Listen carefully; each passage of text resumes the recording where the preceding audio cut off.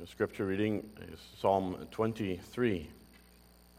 Psalm 23. The well-known psalm.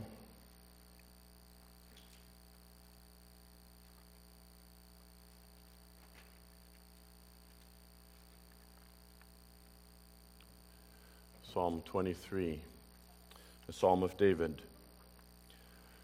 The Lord is my shepherd, I shall not want. He makes me to lie down in green pastures. He leads me beside the still waters. He restores my soul. He leads me in the paths of righteousness for his name's sake. Yea, though I walk through the valley of the shadow of death, I will fear no evil, for you are with me. Your rod and your staff, they comfort me. You prepare a table before me in the presence of my enemies. You anoint my head with oil. My cup runs over. Surely goodness and mercy shall follow me all the days of my life, and I will dwell in the house of the Lord forever. And it's through those last few words in the last half of the verse 6 that we want to look at this psalm this afternoon. And I will dwell in the house of the Lord forever. And it makes you ask the question, what is the house of the Lord really like? And so we want to stand still for a moment with this psalm this afternoon and try to have that perspective, the view of the Father's house. Because in Acts 7, it says, the Most High does not dwell in temples made by hands, but heaven is my throne, and earth is my footstool. Solomon built a temple that they lost count of how much gold and silver was used to build it. Such a magnificent temple, and yet Solomon himself had to confess, heaven and the heaven of heavens cannot contain God. How much less this temple that I built? So Psalm 104 really speaks of the house of the Lord as being the universe that he created. It speaks of him being the creator of it all. He covers himself with a garment, it says. He stretches out the heavens like a curtain, and he lays the beams of his upper chambers into waters. He makes the clouds his chariots, and he walks on the wings of the wind. If we think of that magnificence and the expanse of what we might think of as God's house, heaven. He's a spirit and he dwells beyond what we can think. He inhabits eternity. Yet in this psalm it says, David says, I will dwell in the house of the Lord forever. And so that's our theme, in the house of the Lord forever. With two main thoughts. First, the shepherd's presence. The shepherd's presence in the house of the Lord forever. The shepherd's presence. The shepherd will be there in the house of the Lord. The great shepherd of his sheep is the one who inhabits this house. And the greatest blessing, the greatest benefit for the believer is that they will be in the presence of this shepherd, in the presence of the Lamb forever. In this world, it doesn't matter how big your house is or how expensive or how beautiful it is. If there's no one in there and you go there, it can feel so cold and so empty. You go to visit the people in the house, not the house itself. And heaven would be nothing without God who created it. And so the believer's desire is to be with God in his house, with God. Job said in Job 19, after my skin is destroyed, this I know, that in my flesh I shall see God, whom I shall see for myself. Mine eyes shall behold and not another. How my heart yearns within me, the desire to be in the house of the Lord with the Lord. And the opposite side, the greatest distress of the soul is when it cannot see God. Job also relates this in Job 23, where it says he looked ahead and God was not there. He looked backwards and he could not perceive God. To the left or to the right, he couldn't see God in anything that was happening. But to be in the house of the Lord is to be in the presence of the Lamb of God. Revelation 21:3 says, And I heard a loud voice from heaven saying, Behold, the tabernacle of God is with men, and he will dwell with them. And they shall be his people. God himself shall be with them and will be their God. And this was also the shepherd's desire, to have all the sheep with him forever. Jesus said in John 17, Father, I desire that they also whom you gave me may be with me where I am, that they may behold my glory that you have given me. And then when he saw Mary, after he rose from the dead, he said, I ascend to my Father and to your Father, and to my God and to your God. It's his desire to have his people with him. And that's also the shepherd's work, to bring every one of his people there. He came to this earth to find them, to seek those lost sheep, those who have wandered away. He came to seek and to save that which was lost, and to return them to himself. And there he gathered them, and there he led them. Isaiah 40:10 says, He will feed his flock like a shepherd. He will gather the lambs with his arm and carry them in his bosom, and gently lead those who are with young. And that's how Christ leads his people through this life. He comes to gather them. He leads every one of them at their own pace.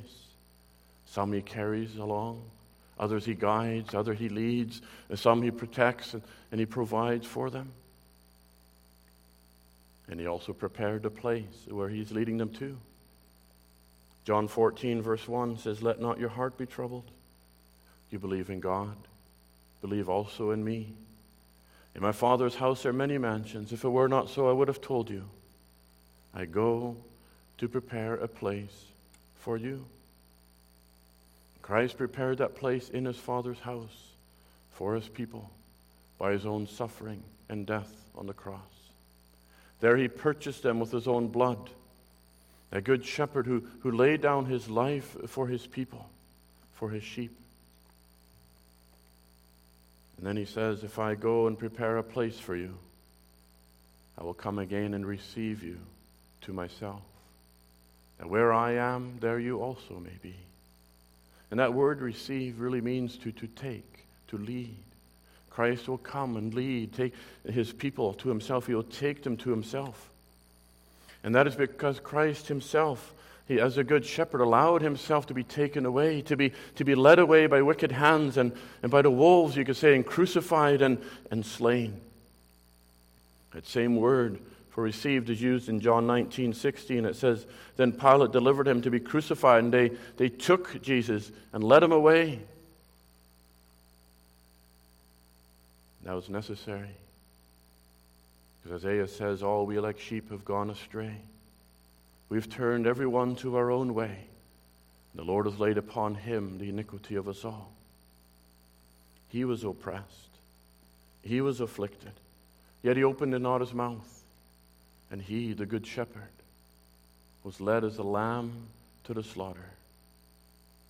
And so now 1 Peter 2 says, He himself bore our sins in his own body on the tree, that we, having died to sins, might live for righteousness, by whose stripes you were healed. For you were like sheep going astray, but now have returned to the shepherd and overseer of your souls. He purchased them. He prepared a place for them. This shepherd was taken and killed so that his sheep could be taken to heaven, to eternal life. And now he keeps them forever. All those who are still on this earth, he keeps. He says in John 10, My sheep hear my voice, and I know them. And they follow me, and I give them eternal life. And they shall never perish. Neither shall any man pluck them out of my hand. Every one of his people on this earth are kept by the power of God unto the day of their full salvation. And then he will receive them to himself. He will take them to himself. That great shepherd of the sheep who leads his sheep through the valley of the shadow of death, which now is nothing else than the door into his eternal sheepfold. That passageway into the Father's house. That entrance into the place of safety where no wolves or enemies can ever reach him again. There he receives them to himself. That was his desire. that they may be with me. Through that valley of the shadow of death, though it can be dark, Christ leads them through. That's all the shepherd's work. He is a faithful shepherd. Can you say, the Lord is my shepherd? He assures us that by his strength we will also enter into his presence. In the presence of the shepherd there is peace. A baby will cry when a mother just leaves the room. It needs the mother's presence. Some children can't sleep if their parents are not close by. They have to sleep in the parents' room. It's just somehow they know that their parents are near. And as soon as you try to sneak out, they wake up, they sense it. And so it is with God's people. They need that presence. They know when it's not there. The Song of Solomon says, when I found him, I found him whom my soul loves, and I held him. I would not let him go. The soul needs to hold on to the presence of the Lord. It's like we sang, for near thee all is well. That's what the soul needs. And all is well in the presence of the shepherd, in the house of the Lord. And that is because, in second place, we'll see the shepherd's provision. The shepherd's provision in the house of the Lord. And first of all, the shepherd provides a full satisfaction in the house, in the Father's house. I shall not want. It means never to lack again. Psalm 17 says, as for me, I will see your face in righteousness, and I shall be satisfied when I awake in your likeness. And there we read, he that is a good shepherd, he makes me to lie down in green pastures. He leads me beside the still waters. This is God's place of eternal rest, that eternal Sabbath, which the Lord reminds us of each Lord's Day, as today. He gives us a rest that looks forward to the eternal rest. There is a complete rest, in a place of rest, in the full enjoyment of everything you need, and as if there's pastures full of green and lush vegetation. And there the shepherd leads them and guides them to the refreshing waters. In the wilderness of this world, these green pastures are only little green spots here and there on the hillside. That's where the shepherd leads his sheep so they can lay down and eat and be satisfied. But in the Father's house, there's eternal rest. And there's enjoyment without end. Revelation 7, they shall neither hunger anymore nor thirst anymore. The sun shall not strike them anymore, nor any heat. For the Lamb who is in the midst of the throne will shepherd them and lead them to the living fountains of waters. Then there's a free and open access to the rest and to the provision in that new paradise. Revelation 22, and he showed me the pure river of the water of life, clear as crystal, proceeding out of the throne of God and of the Lamb. And in the midst of the street of it, on either side of the river, there was that tree of life that bore 12 manner of fruit and yielded her fruit every month. And the leaves of the tree were for the healing of the nation. That tree of life that Adam and Eve were barred from in paradise here symbolizes that eternal life. And it stands there with the 12 kinds of fruit. The shepherd provides full satisfaction. And the shepherd also, secondly, provides full restoration. Full restoration in the Father's house. Verse 3, he restores my soul. He leads me in the paths of righteousness for his own name's sake. That soul is brought back from where it was lost. The shepherd retrieved that lost sheep. And now it's restored to the perfection of creation that God, in Genesis 1, declared to be very good. And the leaves of the tree of life were for the healing of the nations, for the complete restoration of everything that was damaged in body and soul. He restores my soul that was broken and corrupted in the fall. The soul that was separated from God by sin. The soul that was cast off forever by God because of our rebellion against him, and that withered under the judgment of God and banished from his very presence. Now the shepherd of his sheep comes to restore that which he did not take away.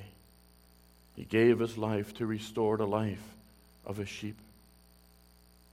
And he restores that soul to perfect righteousness. If you see how Christ healed the people in the New Testament, he would heal the blind. And when they opened their eyes, they could see perfectly. When he healed the mute, who had never spoken before, they could speak perfectly, never having learned to speak. When he healed the lame, they leapt up and they can walk and jump and leap, never having learned to walk before. The deaf could hear and understand words that they never heard before. There's that full restoration. And so also as people are restored and made in the likeness of Christ, not only clothed in his righteousness, but made like him. We shall be like him, for we shall see him as he is. We shall see his face in righteousness, being made righteous. That soul be restored to that perfect righteousness, to a degree that we have never learned to walk in before, to a perfection that only God can give. And there the shepherd leads us in the paths of righteousness. And these paths, they refer to wagon tracks. In the original, they're tracks, wagon tracks. Deep if you see in the prairies or in the country, the deep grooves that the old wagons had made where people drive because of the constant use of the path. And if you go along that path, then your wagon will slip into those ruts, and that's where you'll stay. That's the path your wagon will follow. And here it says the shepherd guides you in the path of righteousness, in the path of perfect obedience to God's law. These are the deep tracks that will keep you going straight forever. Never to disobey, never to sin again, never to be able to sin again, never to be able to stray from God's path again like a wandering sheep.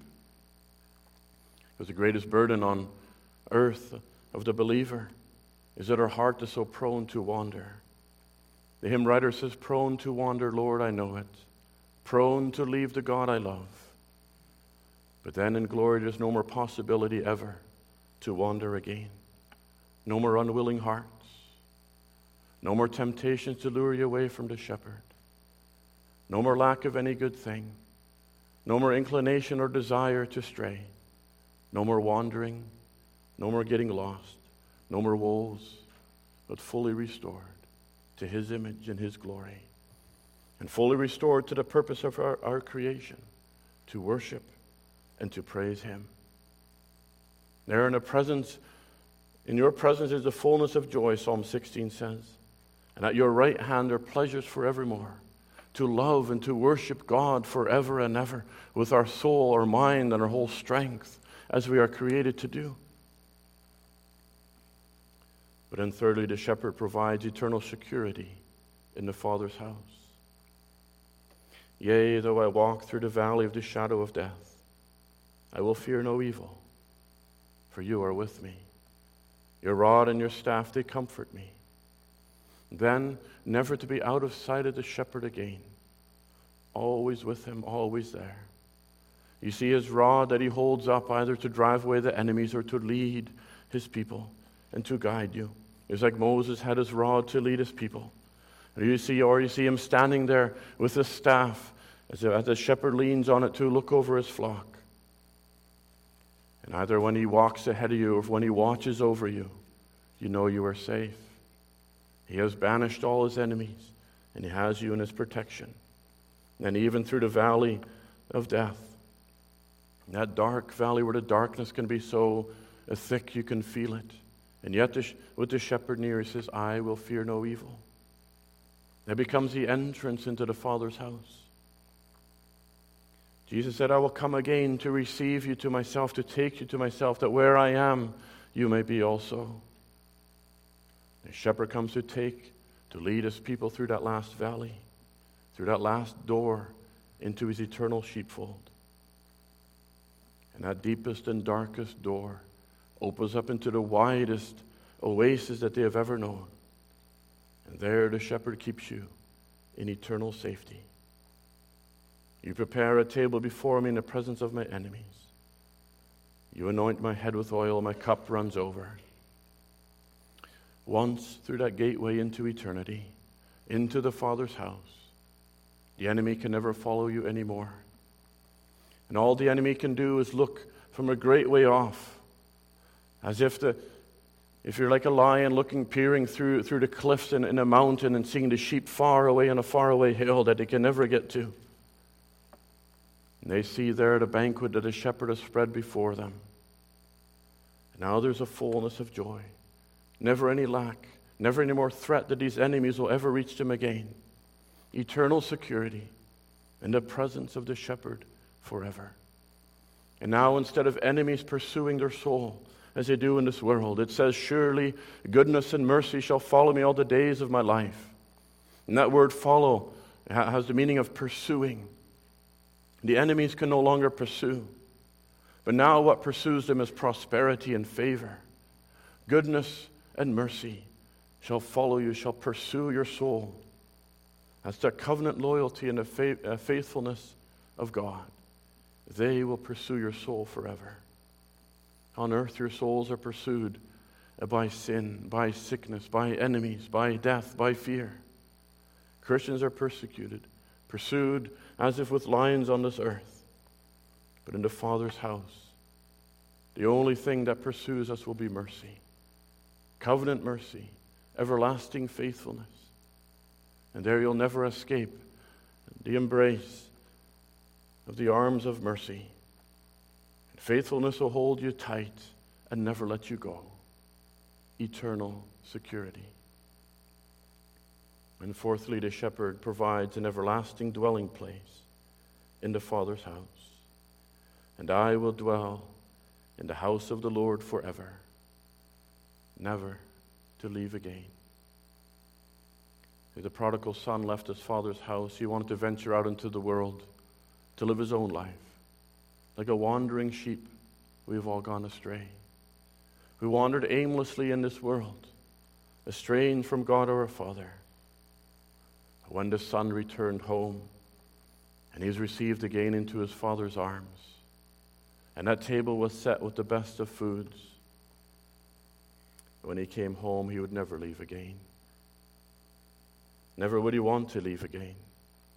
He had tasted the agony of being lost, and he felt the pain of being separated from his father.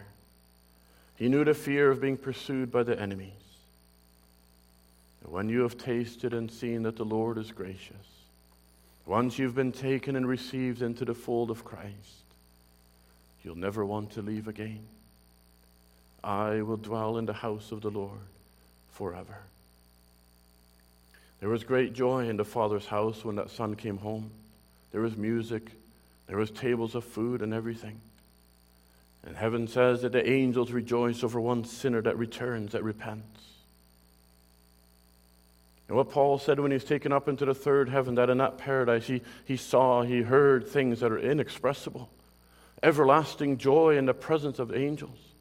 The language that he heard, the songs, the words are all inexpressible. And there was a glory and a brightness and holiness that we in our temporal bodies could never bear to see. Because John, when he saw the Lord in the Isle of Patmos, he fell down as dead. It says he saw the side of Christ whose countenance was like the sun shining in its strength. And Paul on the road to Damascus, when the Lord appeared to him in the bright light, he fell down, was blinded. That is the everlasting, inexpressible glory that his people enter into. Revelation 22, again, there shall be no more curse, but the throne of God and of the Lamb shall be in it. And his servants shall serve him, and they shall see his face, and his name shall be in their foreheads. There shall be no night there. They need no candle, neither light of sun. For the Lord God giveth them light, and he shall reign forever and ever. There'll be no more pain. There'll be no more suffering. God will wipe away every tear from their eyes. There shall be no more death, no more sorrow, no more crying. There'll be no more pain, for the former things have passed away. There'll be no more sin, no more curse. And he that sits on the throne will dwell among them. They shall neither hunger any more nor thirst any more. The sun shall not strike them, nor any heat. For the Lamb who is in the midst of them, of the throne, will shepherd them and lead them to the living fountains of waters. And there will be the everlasting, inexpressible praise and worship of the triune God. Revelation 7 says, "Behold, a great multitude which no man could number, of all nations, tribes, peoples, and tongues, standing before the throne and before the Lamb, clothed with white robes, with palm branches in their hands, crying out with a loud voice, saying, Salvation belongs to our God, who sits on the throne, and to the Lamb. And the angels stood around the throne, and the elders and the 4 living creatures, and fell on their faces before the throne and worshiped God, saying, Amen, blessing and glory and wisdom, thanksgiving and honor and power and might be to our God forever and ever. Amen." Some get homesick when they remember where they come from. The prodigal son would have been homesick when he realized where he was. Others are homesick, thinking of where they are going. I will dwell in the house of the Lord forever. Amen.